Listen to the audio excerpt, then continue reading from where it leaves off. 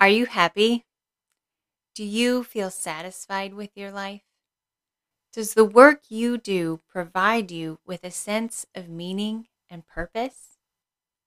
Do you feel motivated throughout your day? Or do you struggle to feel engaged and focused? We all want to live a meaningful, fulfilling, and happy life. Each year, a World Happiness Report is completed to rank countries based on their life satisfaction.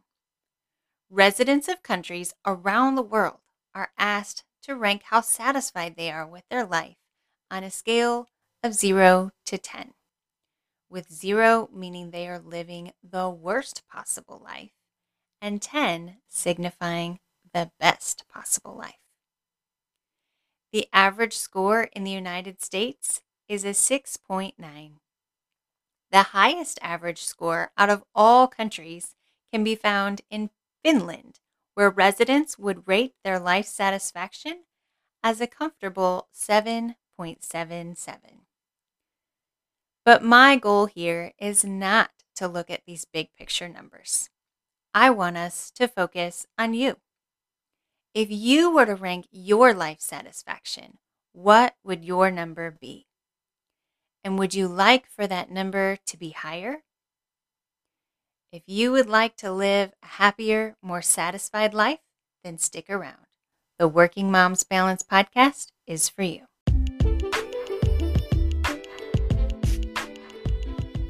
Hey friend, you're listening to episode 1 of the Working Moms Balance podcast. I'm Tracy Kulwicki, wife, mom of 2, full-time employee, and life coach. Just like you, I'm striving to balance every area of my life and enjoy it all in the process. My goal with this podcast is to inspire, motivate, and teach you practical, research-based strategies to help you thrive. A happy, satisfying life of purpose is possible. Together, we'll learn how to move from overwhelmed to flourishing. Let's get started.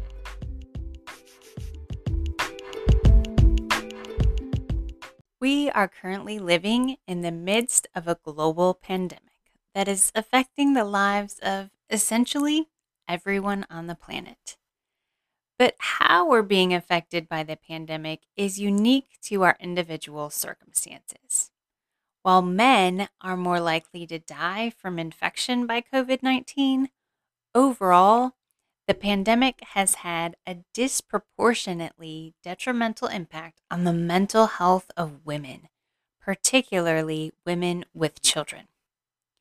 Research done in early June of 2020 found that just 19% of men reported being at least mildly distressed by the current conditions in their lives in light of the pandemic. But the percent of moms who were feeling at least somewhat distressed was 34%, nearly double. Prior to the pandemic, many moms were already feeling overwhelmed, exhausted, and burned out trying to juggle all of their responsibilities to their family, their work, and their community. But now, in most cases, these roles and responsibilities have changed and become even more overwhelming. So many women today are feeling defeated, trapped, and anxious. They constantly wonder if they are making the right choices. And often they feel like something is missing from their lives. Is this daily struggle and stress really all there is? This is where positive psychology can help. The goal of positive psychology is to understand what makes life worth living and discover the path to helping people get there. While traditional psychology looks to support and help people recover from mental illness and trauma, positive psychology attempts to take average people and make them great. To help those of us who are just feeling dissatisfied with our lives discover how to flourish. Scientists who study happiness work to find solutions that help us feel better in our daily lives as well as determine how to find more meaning and satisfaction with our lives. The goal is not just to feel good all the time, but to actually enjoy our lives and feel a sense of purpose. One major thing to note: the happy life doesn't mean a life free of difficult circumstances. Everyone will experience hard times in life, and even the happiest of lives will still be filled with times of uncomfortable emotions that we would not describe as happy. I'm sure you've heard the verse in the Bible where Jesus says, "I came that they may have life and have it abundantly." The NLT version says, "My purpose is to give them a rich and satisfying life." This is our promise from Jesus. The Christian life should be abundant, full, and satisfying. But let's move our lens back a little from that sentence in John 10:10. In this passage of scripture, Jesus is telling a parable of the good shepherd and his sheep. He talks about thieves and robbers trying to come into the pasture, but the sheep are not swayed by the thieves and robbers because they know who their shepherd is. The first part of that verse in John 10:10, where Jesus talks about bringing us an abundant life, says that the thief comes to steal, kill, and destroy.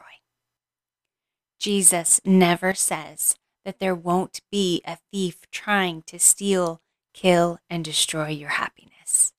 The rich and satisfying, full and abundant life that Jesus promises is not free of hardship. Freedom from hard circumstances is not our goal when trying to pursue a happy life. So often, people equate happiness with a change of circumstance. I'll be happy when I get a new job. I'll be happy when we get out of debt. I'll be happy when I lose all the weight. I'll be happy when the baby sleeps through the night. I'll be happy when the pandemic ends.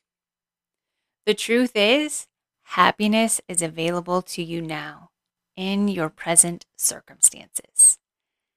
Unless you're experiencing truly severe circumstances such as abuse, living in a war zone, or facing actual poverty, you have the potential to achieve happiness without waiting for a change of your circumstances. Happiness and the rich and satisfying life that Jesus promises is available to you now, if you know how to find it. The trouble is that things we often look to in order to find our happiness won't help us find happiness. We work more so we can earn a higher income, thinking that wealth makes us happy. But once your basic needs are met, more money won't make you happier. We try to do more and achieve more so that we can experience more success in life, working under the belief that success in all areas of life will lead to more happiness. But scientists have been studying happiness for decades, and they have found that we have it all backwards. Success doesn't make us happier. Being happy makes us more successful. The kids who are happiest and most satisfied with their lives in middle school end up as the adults with the highest income in their 30s. Teenage girls who are the most happy in their senior year of high school go on to have the most enjoyable marriages later in life. Your happy future begins by finding your happiness now. Our culture makes us believe that having the best career, the greatest wealth, the most stuff, and the coolest experiences will make us happy and fulfilled. We compare our lives to the lives of the successful people on Instagram and YouTube, and we think if only I had their life, I might actually be happy. But our focus is on all the wrong things. It is not about doing more, earning more, and being more successful in life. Living an abundant, satisfied life is not about never experiencing hard times. So often, we do everything we can to seek more pleasure and enjoyment and positive emotions in life, and we avoid negative experiences at all costs. We numb ourselves to the hard parts of life by overeating, over drinking, over Netflixing, over social media scrolling. But is this overindulging in behaviors that are meant to avoid and numb us really the best we can expect to get out of life? Isn't there something more? I don't know about you, but when I picture an abundant and satisfying life, it does not look like hours spent staring at my phone. But yet I do that all the time. And it doesn't look like multiple glasses of wine each night to help me cope with the stress I'm feeling.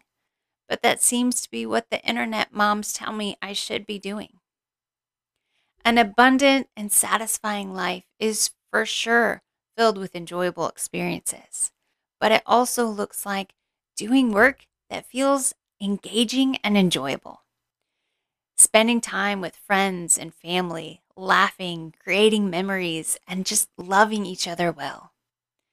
A rich life, to me, looks like stepping into the hard parts of life and using my God given strengths and skills to make the world a better place, to live with a sense of meaning and purpose for something greater than just me and my own happiness. It looks like accomplishing things that bring me joy and the satisfaction of a job well done, helping others. It means fully engaging with life, paying attention to the good things around me, constantly learning and growing, spending time with the people that matter most, and becoming all that God has called me to be. A satisfying and a happy life, just like this, is available to you, but you will have to work for it. What researchers have found is that waiting for happiness to come is never going to work. There are things we can do, habits we can implement that can actually help us to live that happier, more enjoyable life we long for. Happiness is not some end destination we will reach. Happiness is a journey, one we will have to do the work to experience each and every day. Throughout future episodes of this podcast, I will share research and practices that you can implement to help you experience a better life. Sometimes these practices might seem really simple. One of the most beneficial practices to increase happiness is keeping a gratitude journal. Every day you look for small gifts, those little things you can be grateful for in life, and then you write a few of them down. It sounds so simple. Can writing a few words each day really change your life? Over and over again, the research says yes. Because when you begin to look for a few things to be thankful for each day, you literally start to rewire your brain. You are training your brain to notice the good. One of my favorite Bible verses is Philippians 4:8, where Paul tells us to fix your thoughts on what is true and honorable and right and pure and lovely and admirable. Think about things that are excellent and worthy of praise. In the next verse, he says, then the God of peace will be with you. We move in the direction of our focus. When my husband and I are in the car, he will often notice something off in the distance on the side of the road. He'll start focusing on and talking about whatever he sees. And I'm sure you already know where this story is going. The car begins to move off of the road in the direction of his focus. Whether we're talking about your car or your mind, you will move in the direction of your focus. When you focus on the good, the little gifts of life, you will begin to experience and notice more of them. If you want more happiness, focus on the happy parts that already exist in your life. A better life is possible. You have the potential to change and be more satisfied with your life. The research is clear. A good and meaningful life is entirely within your grasp. But it doesn't just happen. You have to intentionally pursue it. It will take hard work to improve. But just imagine a life where you can truly say that you are thriving and living well. You are happy, fulfilled, and living with a sense of joy and purpose. It's possible, and I'll share more research and strategies on how to get there in future episodes. For today, I want to circle back to the question I asked in the beginning. On a scale of 0 to 10, how would you rate your current satisfaction with life? Measuring happiness and life satisfaction is a subjective process. It's your life, so you get to define how well you feel that you are thriving or if there's an opportunity for improvement. If you want to learn how to improve your life, then be sure to subscribe. The goal of the Working Moms Balance podcast is to teach, inspire, and motivate Christian working moms to flourish. I'll be sharing research, practical tips, and self-reflection exercises each week to help you thrive just a little bit more. As you move through the next week, pay attention to what your life is telling you. Where are you thriving? Where are you struggling? What small things could you change to help you find more happiness right where you are?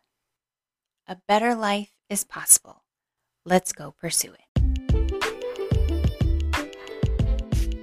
Thanks for listening to the Working Moms Balance podcast. If you found this episode helpful, please share it with a friend. You can also rate and review the podcast to help more people find us. Be sure to check out workingmomsbalance.com for show notes and additional ideas to help you thrive. You can also find me on Instagram at Tracy Kulwicki. Thank you so much for joining me today. Make sure you are subscribed, and I'll see you here next week.